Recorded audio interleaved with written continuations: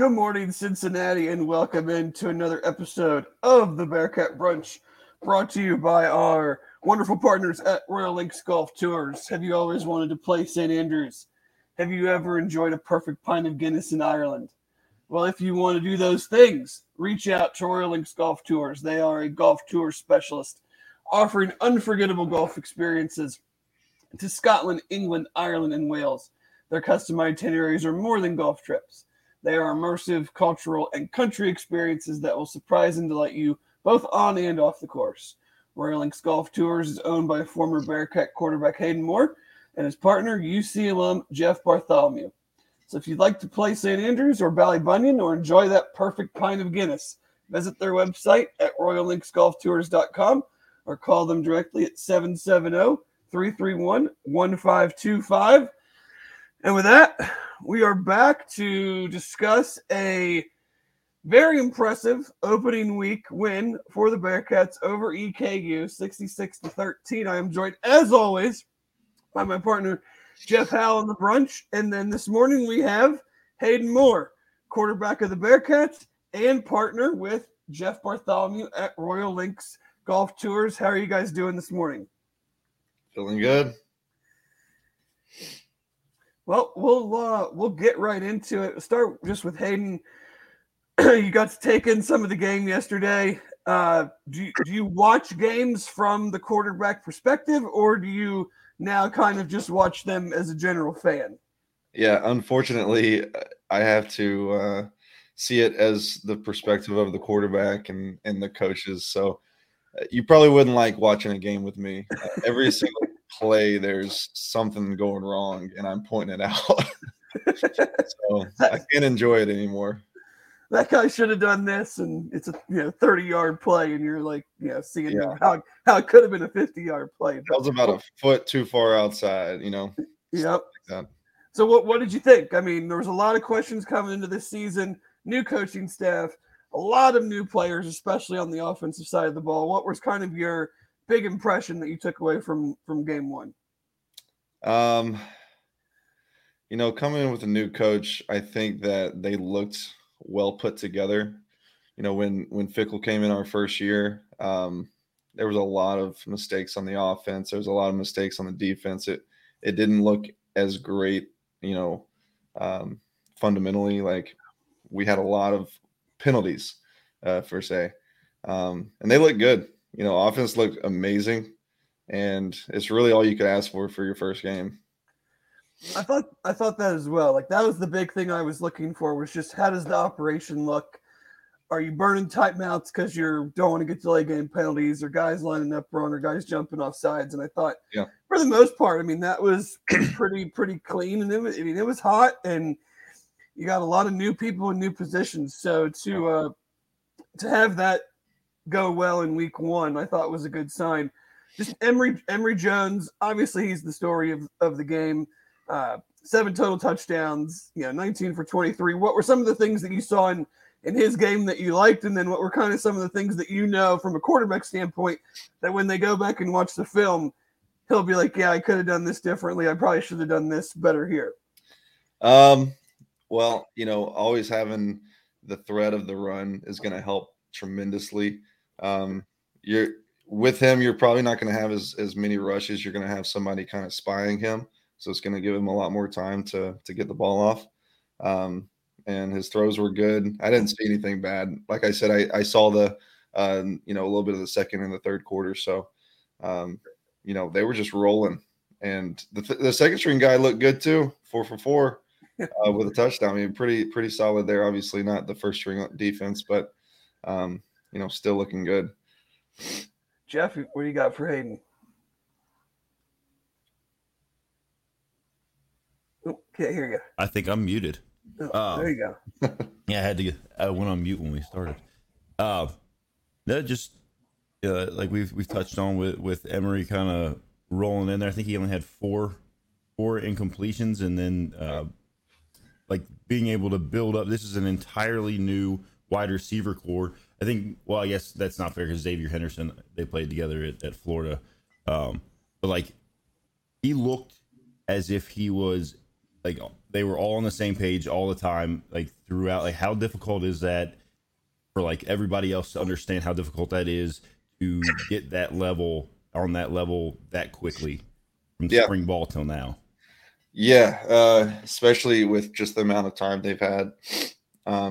It's impressive because there's a lot that goes into that. There's a lot of film watching with the receivers to know when they're going to break into a route, what type of route they're going to run here. Because a lot of the times those routes are two options. You either cut or go, and he's got to know which one so he can throw it on time. So I'm sure, the way they looked, obviously, I'm thinking they had a lot of extra time with just the QBs and the receivers watching film together, because that's the way it looked. You don't come out that clean and have that good of a relationship with QB wide receiver relationship without putting in some extra work. When you do have sorry, go ahead, Jeff. Oh no, this is just more of a fun question. Do you think you could have transitioned to wide receiver like Evan Prater? Oof. Well, one, I'm not that fast. Two, no, it's not that easy. It's not just cut and dry. Hey, you move here and know how to do all the routes and all the blocking, and it's a totally different transition. And for him to just jump into it, I think, what was it? Beginning of camp is when it happened. Yeah. And that's like a month ago. I mean, it's unreal. And obviously he's got the athletic ability. So it's just a matter of running the routes the right way. It's a lot of footwork into that. I'm sure he's put a lot of work into it, and, hands just come naturally. A lot of quarterbacks think that they have the best hands on the team, and I also thought that. So that part would have been easy. Yeah, you talk about the footwork and just running the routes. Like, I don't think people truly sometimes understand that, if a route calls for 9 yards and you break it off at 9, you can't break it off at 10. Like, they're getting that whole cadence of how many steps it takes me to get to, where I need to be, and not rounding routes off. Like, I have to really break, there's a lot that goes into just all of a sudden being like, I'm just going to play a totally different position now. And that's one thing that's really good for a quarterback moving to receiver, because they know everything that the quarterback is thinking. They know what they should do in certain situations. So having the perspective of QB being a receiver, I mean, it's really, really good. Yeah, I think he mentioned in an interview. Thank you, Tonk, for the donation. Yes, it's we're very happy to have Hayden joining us for this show and another one later on in the season. So go ahead, Jeff. I was just gonna say, Evan had mentioned in in one of his interviews, like, somebody asked him, like, "Hey, are you gonna go back to the quarterback and be like, hey, like, I saw," he's like, "I don't need to do that. Like, if a quarterback makes a mistake, they know what they did wrong. Yeah. I don't need to go back, because, like, I'm sure there's something that I'm going to do wrong out here, wide receiver, that's going to screw it up. So, like, I don't need to go back and tell the quarterback what they're doing wrong." Well, one thing that he would be able to do is like, listen, I know I'm your second progression. At this time, if there are defenders here, I'm going to cut here. Stuff like that he can easily talk to Emory about, and they can be on the same page. But yeah, he's not going to go to Emory and tell him what he did wrong. We know, and we're going to hear it later in film too. So I'm sure Evan has a good understanding of that. When you're a quarterback and you go through a coaching change, how is your role on the team kind of maybe different from just, anybody else, frankly? Like, you guys are kind of looked at to be the leaders. New coach comes, you dealt with it when Luke came in. Like, how is that for a quarterback? And then how hard is that probably for a guy like Emory, who he wasn't here, didn't know a lot. So he's coming in at the same time that the new coach is. So for them to all get on the same page, and for him to be able to kind of take that leadership role that, quarterbacks are looked at to have. Well, one thing to think about is you're also having a totally new offense to learn. So the quarterback has to be the one to learn it the fastest. and be able to teach everybody else. In practice, in the game, everybody's going to be coming to you for questions. So if you don't know your stuff, it's going to just bring the whole team down as well. Unfortunately for us, when Fickle came in, we were creating a new offense at the same time. We didn't have a new offense ready. So that brings in another element of the offense wasn't ready for us to learn until basically camp. So I think that actually hurt us a little bit, and that's why a lot of penalties maybe came up, because honestly, they were up to camp putting together this new offense. They were merging two offenses together, and a little bit from our old offense, so it would help. But we had to learn everything from scratch. And that's tough for an offense, especially when you have to focus and not jump off sides and motion the right way, and you barely know this new offense. It gets tough. But with Emery coming from just being on the team, I don't think there's too much that's going to be different for him besides not knowing some of the players. Building the relationships that need to happen. Having everybody trust you, that's a big thing. So that's probably the biggest. That was probably the biggest step there for him. That is an interesting point you brought up with the offense, because in this case, Scott Satterfield's coming in. He knows this offense forwards, Yeah. and he's run it for however many years. He's Yeah. brought in some coaches that know it, so it's yes, they're teaching it to the players, but the coaches aren't teaching it to each other, and they already know exactly. They're in meetings and stuff. They know exactly what it's supposed to look like. They know the little tendencies. They know the things you can do off of different plays. So it definitely gives them a much further along starting point than what you just referenced. Yeah, and day one, they're learning the offense right when he came in. I mean, they get a packet with everything on it, and they're able to start learning every single play, and they're having meetings, explaining each play. And this is months before camp, right? So tell me a little bit about CFL experience. Yeah. What was that like? And how is that different than, how is it getting used to the different rules and the size of the field and all that stuff? Yeah, the rules kind of came, with it. It's there was nothing too crazy besides the snap count and timing up receivers, because receivers are running full speed from 10 yards down. So each cadence, you're having to do the same so that receivers know when to get to the beginning of the line.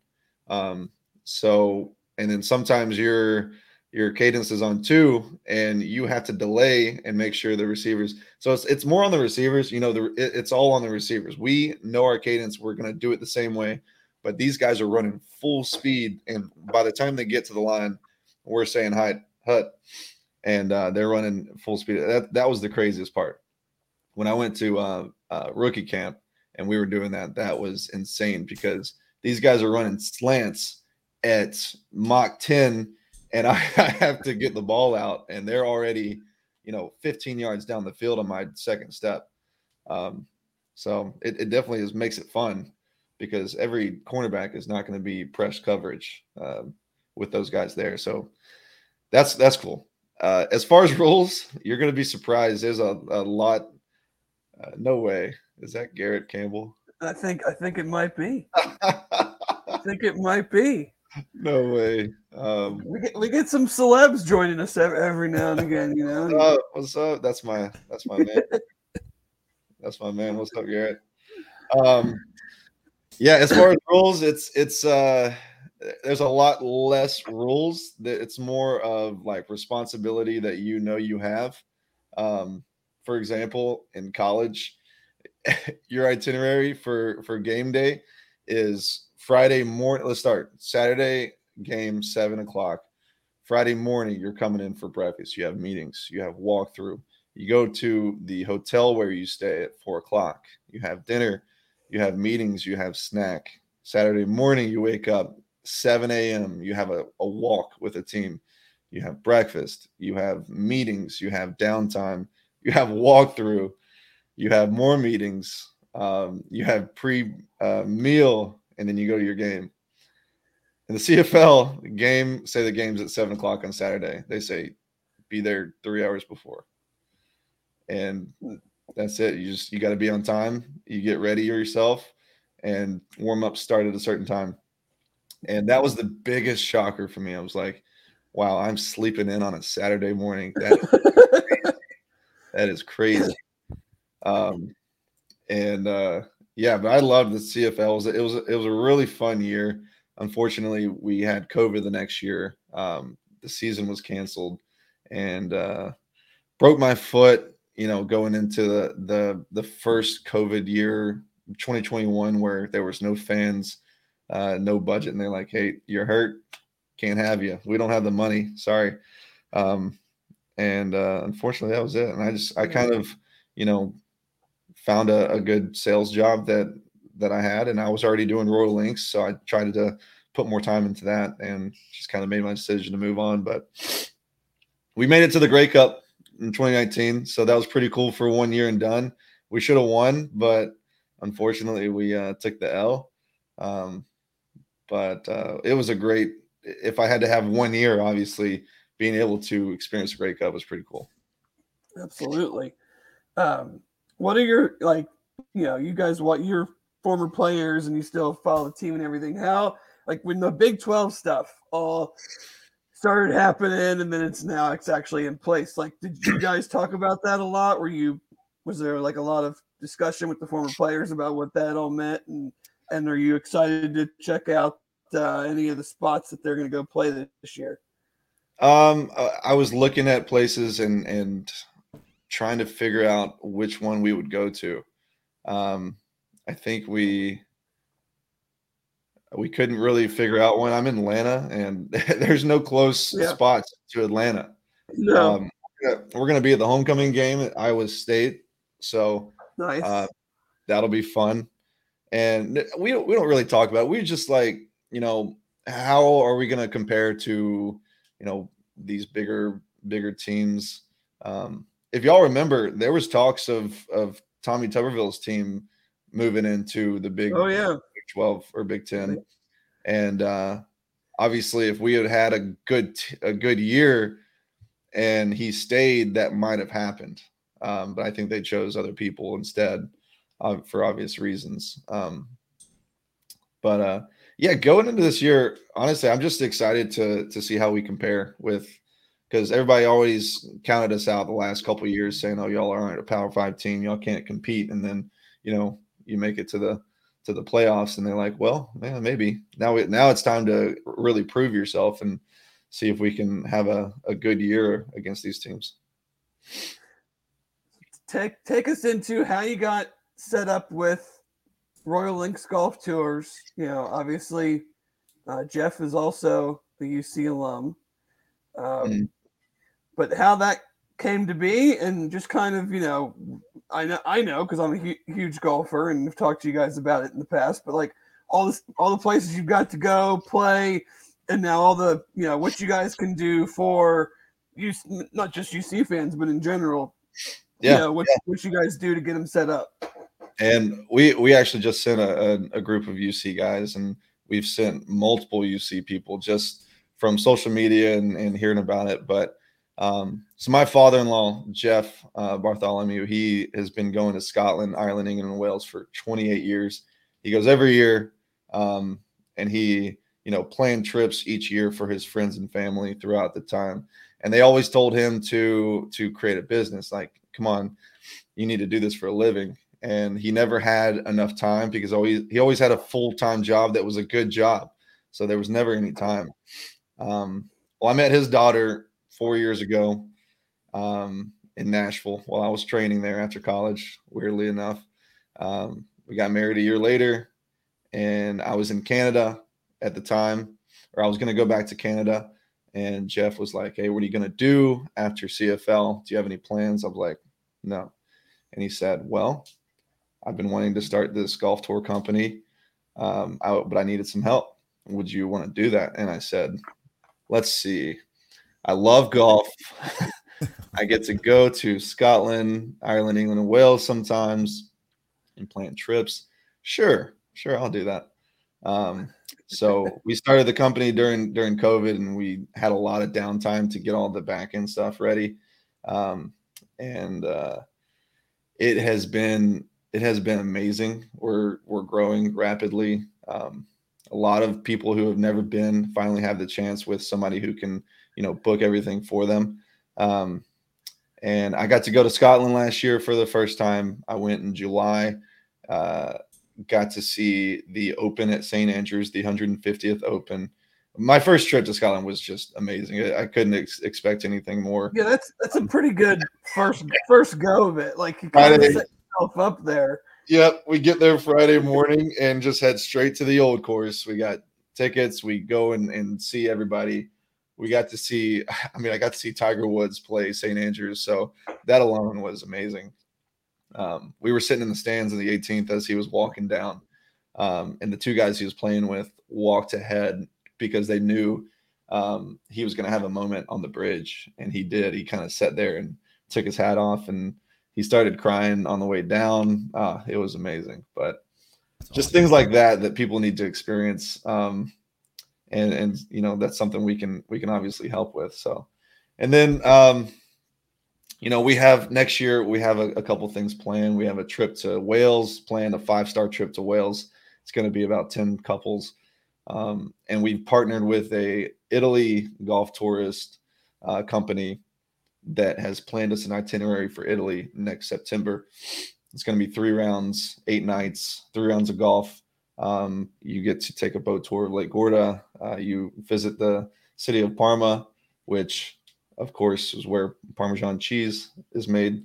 But Jeff's been multiple times. He actually went with our partner, Alberto, last year. And we're very excited. We already have about 4 couples signed up, and we're only taking about 4 more. So if you are interested in that, just visit the website and let us know. Yeah, it's all awesome. Like, I had buddy and I had a trip set up. Some things happened, we had to cancel, but it's definitely more than just like trying to squeeze in as much golf as you can. You guys set it up to where you can really, this is a vacation. Like, you want to just experience a lot of what these countries have to offer. Obviously you're going to play golf, but there's a lot of other stuff that people need to see. What is the best way for someone to reach out to you or Jeff when they want to get set up on a trip? Well, the best way would be, if you are serious about building a trip, is on the website. There's a vacation customization form, and you can answer a couple of questions, and we'll be able to have enough information, give you a call, and start planning your trip. If you're very early on, you can just call us and we'll get some information, kind of explain how the process works. Usually we like to start planning a year in advance. So if you are thinking about it at all, and you just want to get some budget ideas, you want to get some ideas of where to go, when in the year to go, and just start that conversation at least a year out, because right now it is crazy. There's 3 courses in Ireland, Portrush, Royal County Down. Those courses are already full in some months for next year in 2024. And we had a group that wanted to go, and we're like, at a certain time, I'm like, well, there's actually no tee times. So unfortunately we're going to have to pick some other courses. Even in St. Andrews, hotels are getting booked up that are near the old course. So yeah, at least a year out for June, July, August. Yeah, you guys got the website, royallinksgolftours.com. I know you got a podcast that you bring on some guests to talk golf and golf architecture and travel, golf travel, stuff like that. So we really appreciate you jumping on with us today. And, hopefully we'll see you when you guys come in for homecoming, and then we'll kind of have you on again at the end of the year to kind of see how this first year in the Big 12 went on. So Appreciate you jumping on early this morning, and we will talk to you soon. Thanks, Hayden. All right. Thank you. Thanks.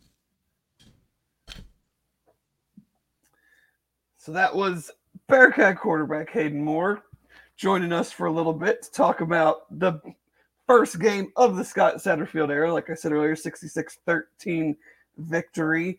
So, Jeff, I always go to you when we get these things going right away and just say, what was your initial reaction to the big UC win? So I got home.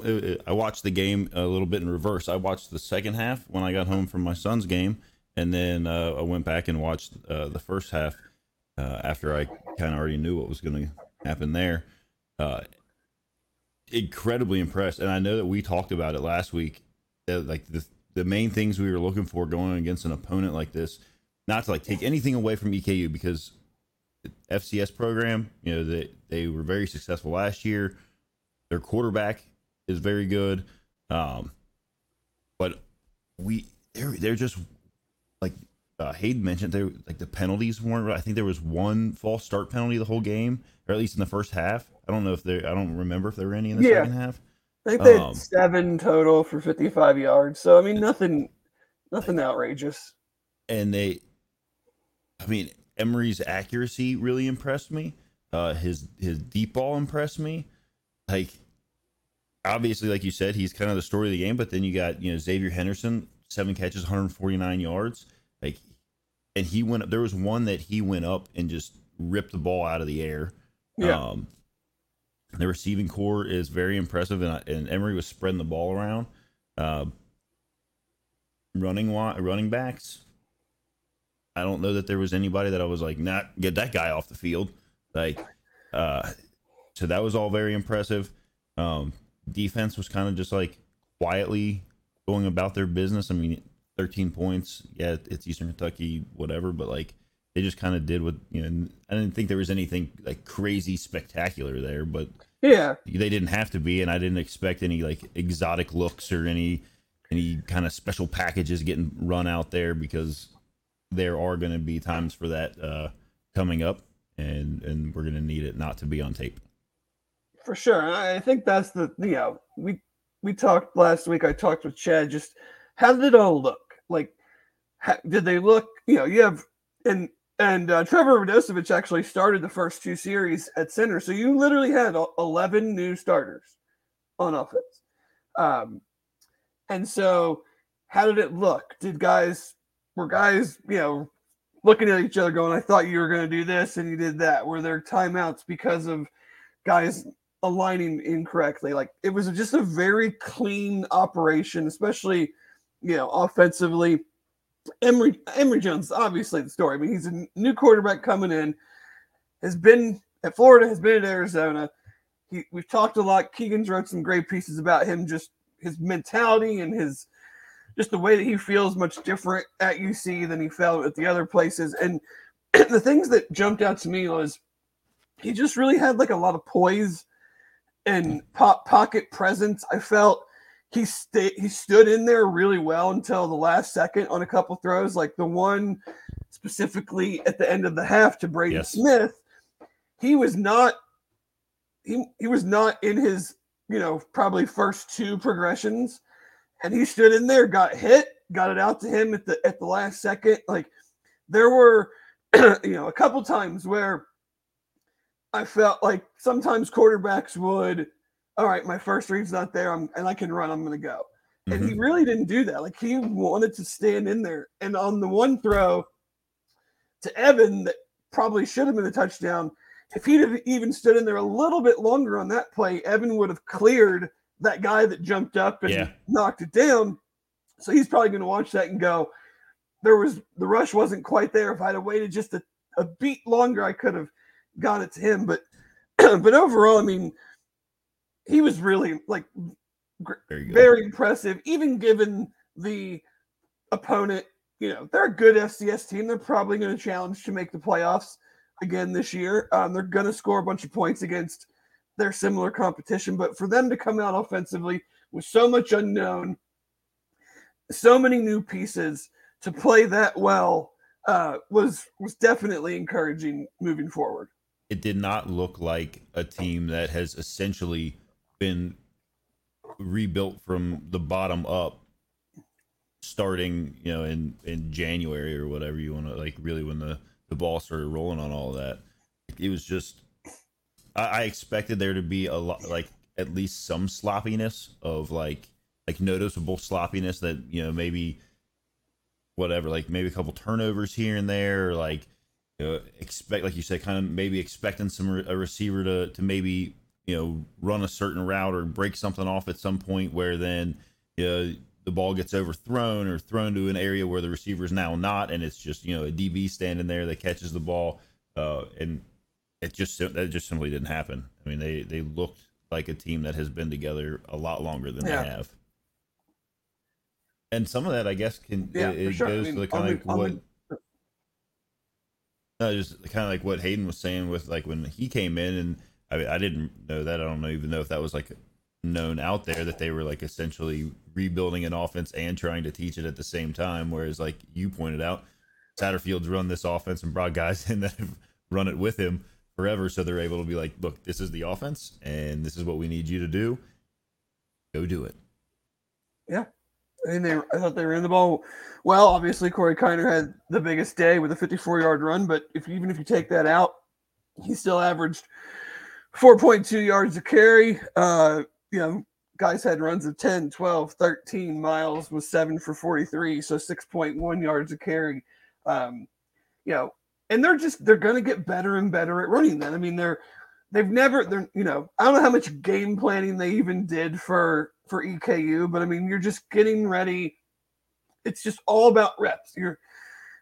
They're going to get better and better at running the ball. I felt like it was more efficient. I felt like it was, it just felt like you weren't just running the ball right up the center and the guard's ass. Like there was rhyme and reason to it. And guys were getting 3 yards, 5 yards, 7 yards, 13 yards. I thought what they did with Aaron Turner, you have the whole line is zone blocking down one way, and Turner is coming around behind the play in a bubble roll, and now they're running the option to him. Like there was just a lot of diversity in the play calling. You had 2 tight end sets. You had 5 wide, no running back sets. You had, Barack Falk or a tight end as an H-back lead blocker, and everybody's moving one way, and then Emory Jones is kind of peeling out and pitching it to Aaron Turner.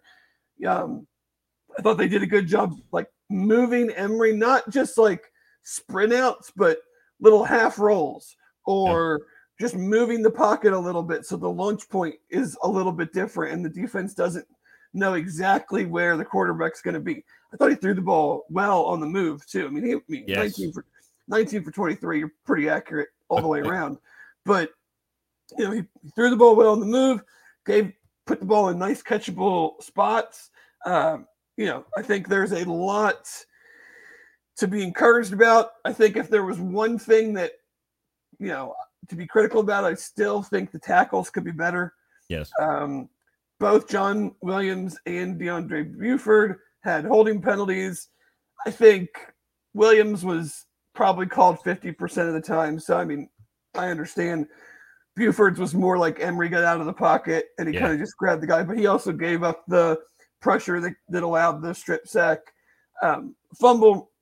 So, still things to clean up there. I know I saw Philip Wilder came in midway through the third quarter with the rest of the starting group at right tackle. So that could be something, worth keeping an eye on. I'm not saying that they're going to make a change or anything, but it was a concern coming in. I thought they played okay, but there were certainly some areas where they can clean up their play especially when they go up against better, more productive outside pass rushers.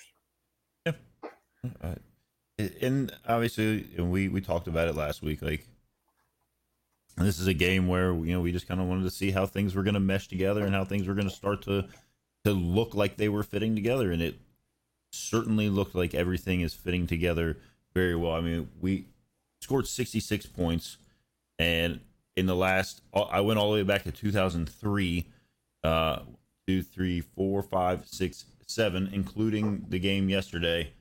There's been 7 games we've scored 60 plus points.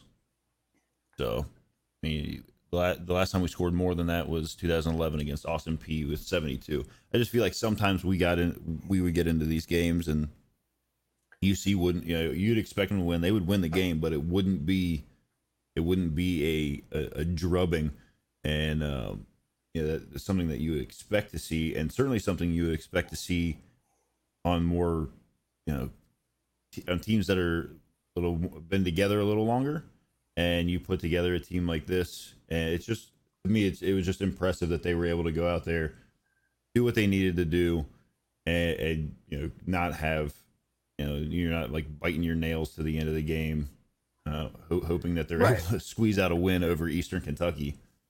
Yeah, I mean, there's certainly, and the coaches will have way more things than we'll have to correct, but it's much easier to just take the first game of a new coaching staff, a ton of new guys. I'm more so looking at it big picture. Like, yes, if I wanted to really sit down, like, and I rewatched most of it this morning, just to make sure I was seeing, picked up on anything that I didn't see yesterday. But like, if we wanted to sit here and like really drill down, I'm sure we could find a ton of mistakes. Oh, but absolutely. That's not really the point of, a first game, new coaching staff, new players. Like, we wanted to see what did it look like? And I think they, passed with flying colors. Let's talk a little bit defense, and then thankfully we can talk some games on paper stuff because it was on there, which is nice. But defense I thought was pretty vanilla. They didn't get a ton of pressure in the first half. Held EKU to 3 for 11 on third down. I think on their one touchdown drive in the first half, got a little out of spot on some run fits, allowed a 34-yard run. But outside of that run, they only gained 2.9 yards per carry. So they did a pretty good job overall. Daniel Gressick led the way, 7 tackles, a sack, forced fumble recovery, 2 tackles for loss. Justin Harris had an interception. I thought Justin Harris, when Sammy Anderson went out, I thought he played really well. He made a nice play, stopping the run, and then he almost had a pick six. And then the very next play, he gets the interception. So that was good to see. Brian Threats with an interception. His interception was impressive because he was almost overrning where he, obviously he was covering on the backside of things, and it gets tipped up, and he just like, it was always impressed me. There's when they snatch the ball from where it appears like their body is going this way and the ball is going this way. It's just like, I thought they could have tackled a little bit better. Couple instances where I felt like they're, coming up and trying to knock a guy down with just throwing their shoulder into him, tackle a little bit better where you're playing a little bit different caliber of player that, that missed tackle turns into a much bigger play than it did. But again, I mean, you've got not as many new guys, but you've got several new guys. You got a new scheme. You're playing and I give EKU credit, like they didn't try to limit possessions, or they didn't, they ran their stuff, and they've got a good quarterback, and they've got probably a much better offensive line than a lot of FCS teams have, especially from like a size standpoint. I thought their guys were much more of an FBS type of line, but it was, I don't think they showed a lot defensively. I think they knew that unless they break a bunch of big plays, they're not just going to have a 10-play, 75-yard drives against us. So, again, just like on the offensive side, some things to clean up. But all in all, you got some pressure in the second half, got some sacks, forced some turnovers, did a good job on third down. No stupid penalties, no roughing the passer, no person, knocking a guy out of bounds when he's, clearly already out of bounds. So, again, pretty clean across the board. Yeah. Going to need to be that way going forward as well. I mean, we've gone through a few years where it seemed like there's been a little bit of where we kind of sometimes sacrifice the discipline on the hopes of some, I don't know, maybe some bigger, like, quote unquote knockout kind of plays, and it's hurt us. Yeah, there was one yesterday where Deshaun Pace, I was like, oh, there's some growth from Deshaun. He like could have just planted a guy out of bounds, and instead he just kind of like hugged him because he was already. I'm like, oh, your brother would have definitely got a 15-yard penalty last year for that one. 100%. But we'll look at when we look at the game on paper, and if you're a analytics person or just like seeing the games broken down a little bit deeper, Game on Papers are great. We'll give them a plug. Great website. The number that jumped out to me, and we'll see if did you have a chance to look at it yet? I literally just pulled it up. I'm scrolling through quickly. The number that jumps out to me, that's the good one in my opinion, is the 15.39 yards per drop back. Well, that goes to the fact that there were 4 incompletions the entire game. 4 incompletions the whole game, and they threw for whatever, 400 and something yards. But yeah, I mean, a lot of green. Green's good. Dark purple's bad. Dark green's good. But 9.71 yards per play for the offense. Here's another good one. Over a point in expected points per drop back. So every time they dropped back yesterday, it was worth 1 point, no matter if they completed it or not. I mean, again, they only had 4 incompletions, so that certainly helps. But yes, every drop back was worth a point. You're gonna win a lot of games if that's the case. Yeah, I mean, there's not, they held, a team that threw for almost, I'm sure with the backup playing last year, but Parker McKinney threw for almost 4,000 yards last year, and they had negative 0.15 yards per drop back. It's not going to get it done. Yeah. But no, I mean, we're taking the opponent and everything with a grain of salt. It'll be a much different experience next week up at Pitt. Certainly a different experience when Oklahoma comes to town after they just made Butch Jones cry on the sideline. I'm not sure anybody that's listening to this podcast is going to feel bad about that. Yeah, probably not. That was an interesting one. You're getting beat 73-0. I think, yeah, it was. I saw the tweet go out, and I was like, "Oh, I forgot he was there." Maybe not for long. Well, yeah. There were.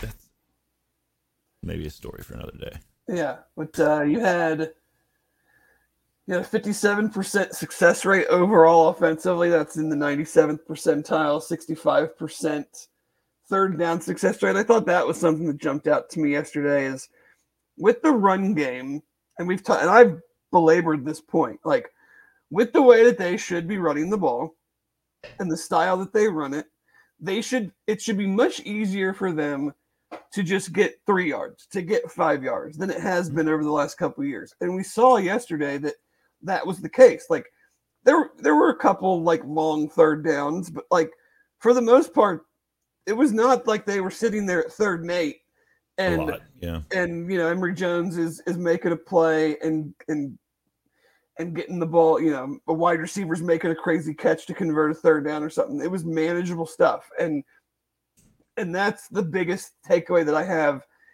from the running game is just putting them in such better positions to use their talent and, to use Emory Jones. And, his touchdown run, delayed blitz, kind of right up in his face, and then his athletic ability takes over, makes the guy miss, kind of scrambles out a little bit, and then cuts it back up the middle. Like, sometimes you just need your players to make an athletic play. Like, you're not always going to be able to block up everybody.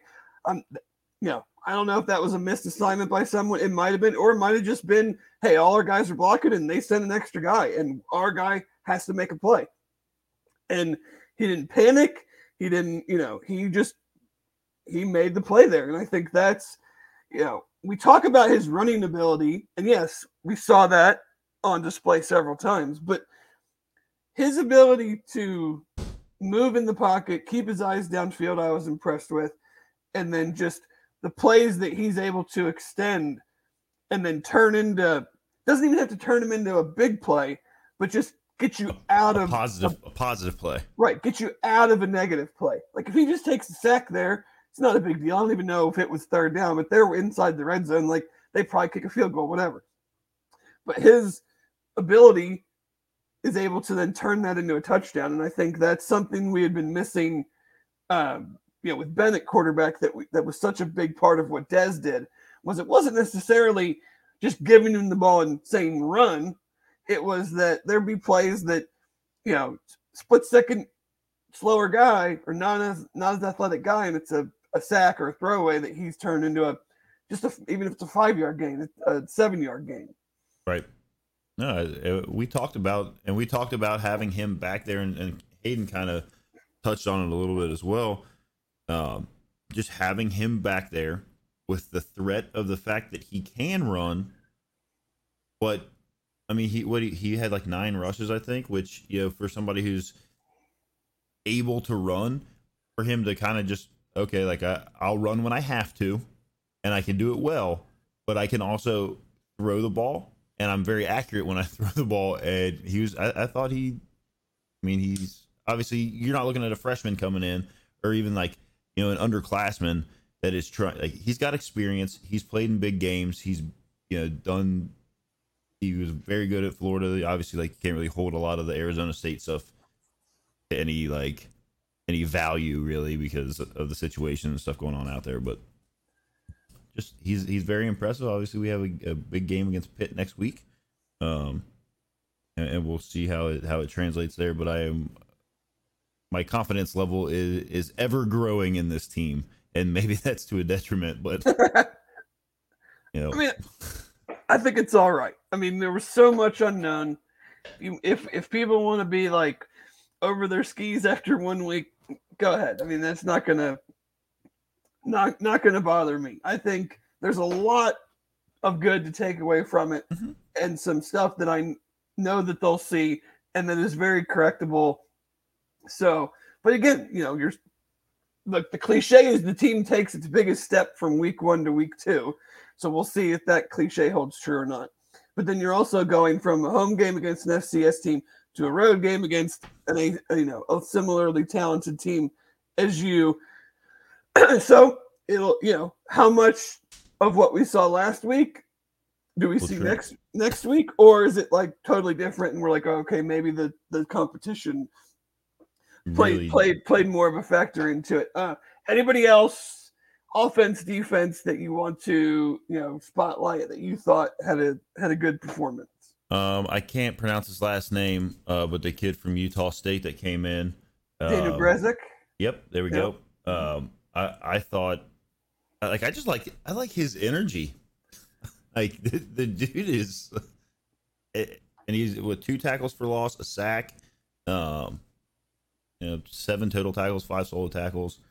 Obviously, you got Deshaun Pace, who I think is settling into that star role very, very nicely. He seemed to be kind of flying around, even on. I think there was one, maybe I don't know if he missed the tackle. And then he chased it down. down. Mm-hmm. So yeah, you're gonna have those a little bit of maybe a little overcommitment on the initial attempt, but then turning around and being able to run it down. I thought Eric Phillips had a nice game. 2 tackles, sack. Both tackles were for loss. Chased down, it was a bad snap, but Parker McKinney can run. He's, got outside, chased him down. So that's an important one to me, whether it's him, whether it's somebody else. I think we know what Greshik can be and is. But who is another guy or 2 or whatever, whether it's a defensive end, whether it's a linebacker, who's another guy that's going to be somebody that can put pressure on the quarterback, because you're not going to be able to live very long if you just have kind of one guy. Somebody else is going to have to, whether it's Malik, whether it's Phillips, whether it's Jamal Williams, Pace, who knows? Like somebody else has to step up. Have to be able to pressure the quarterback when we get into the Big 12, or they're not going to be able to have this, blitzing mentality if they don't think the guys are going to get there, because they're going to put their DBs out on islands, and that won't work as well for them. So it was nice to see him have a good first game. I don't know. I think Emory Jones on the offense was. Yeah, you can pretty much just pick a name and say, like, list off the good things that they did. Obviously, the main storyline. So, anything from the rest of college football, other than kind of being, like, if we're being honest, like, kind of a dud weekend. Well, we said that it was going to be. I've watched what I think are a lot of mediocre teams far this weekend. I mean, we said last week when we started looking at what was going on that there was not a lot of exciting games going on this week. I mean, obviously you've got Colorado beating TCU, and Travis Hunter, who I think played every snap of the game, both sides of the ball, which is insanity. But he did it well. I don't know how long that's sustainable for. I guess he did it last year, but like I don't really know how sustainable that is at this level. He looked good doing it though. Ohio State only won by 20 over Indiana. I didn't think that was going to be the case. I thought it would be a lot more than that, but the quarterback things going on there that we mentioned last week. Michigan only scored 7 second half points, but I don't really know and they only won. I mean, they won 30-3, so it's not like it was a blowout, like a crazy blowout going in that they like pulled everybody. And maybe they did. I didn't watch the game, but just from looking at it here, and that's not like it's an uncomfortable victory at 27 points. So, but that's your preseason champion right there. Well, I mean, we all know what Mike Houston and the boys in East Carolina can do. So, I mean, I think looking at the Big 12 specifically, it's an couple interesting games. I mean, obviously, Colorado beats TCU. Texas State pretty much handled Baylor, like 42-31. And, I mean, for the most part, it really wasn't ever in doubt. Houston beats UTSA 17-14. I thought UTSA would actually win, but so I guess that's a good win for them. Oklahoma State struggled with Central Arkansas, only beat them 27-13. Kansas ended up winning by a lot the other night, but they were in a pretty close game for the entire first half. So I think that, it is what we've talked about, though. I mean, I think there's a lot of Big 12 teams that are kind of in that muddled middle, so to speak, and we'll kind of see who separates themselves. But,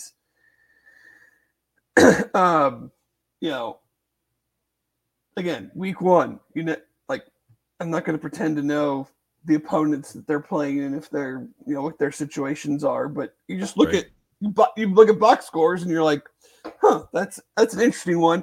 Maybe it doesn't mean anything. Yeah. It just means, well, let's keep an eye on this over the next couple of weeks.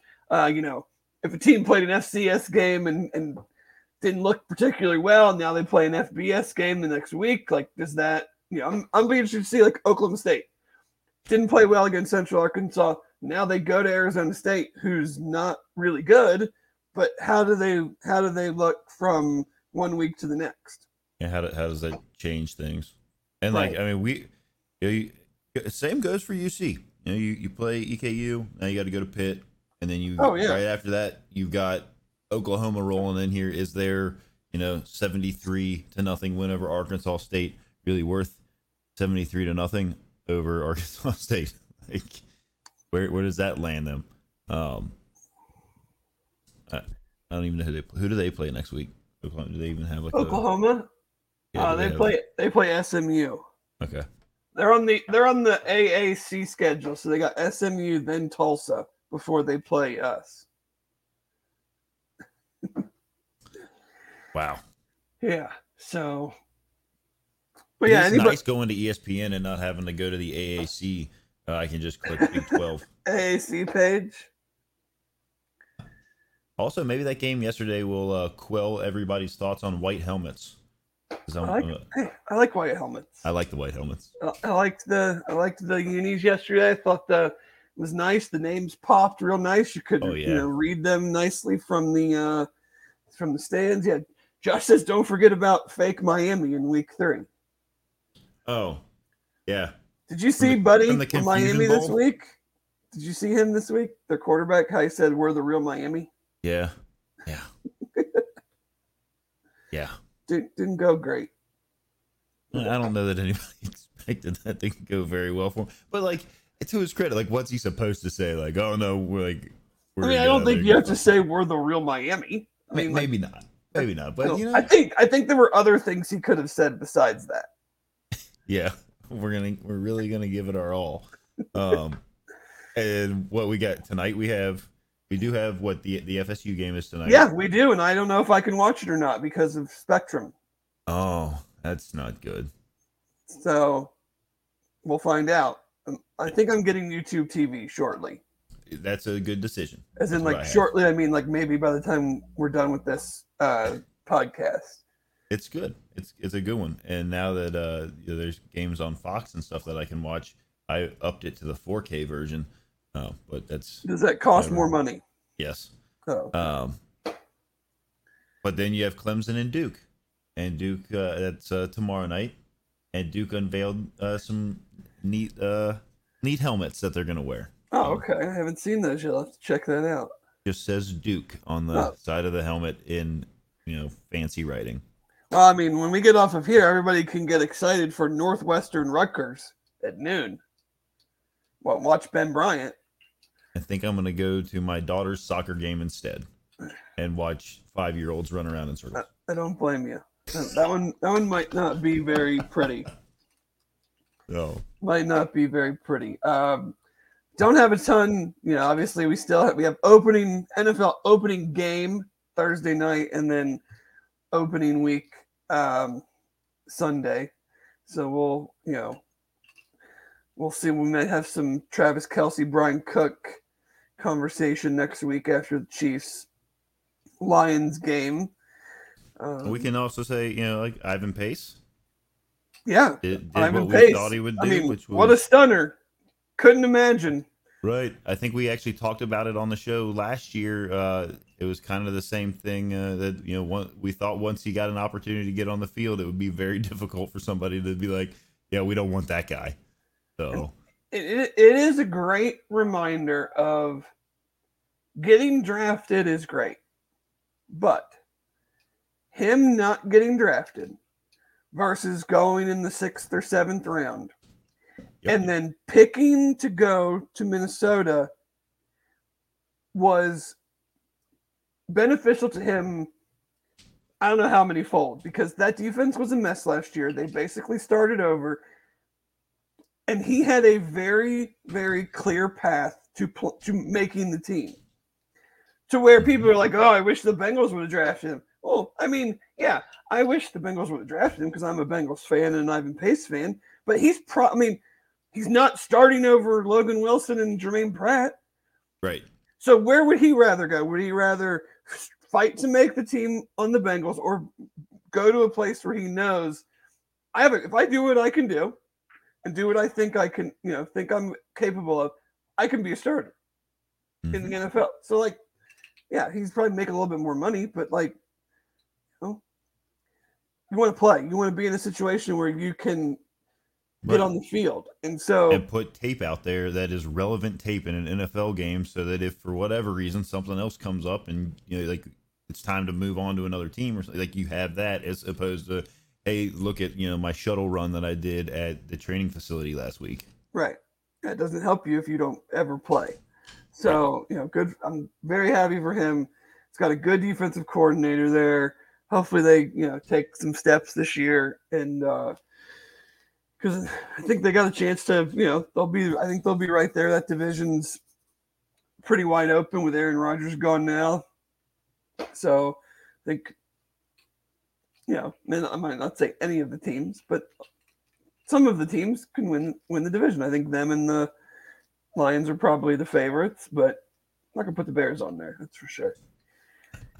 All right. But I think that about wraps it up. I mean, we hit the game pretty well. We'll obviously have Pitt next week. That's a 6:30 kickoff on the CW. So better, I don't even. I guess try to find that. That's a new one for me. I have no idea what channel that is. I think that's the old Star 64. All right. Yeah. So. But again, thanks to Hayden Moore. Thanks to Royal Links Golf Tours for their continued partnership. Make sure you reach out to him or Jeff if you're planning a British Isles golf trip. Thanks to sick Aaron Smith for helping us out and producing the show this morning. Thanks to my great partner Jeff Howe.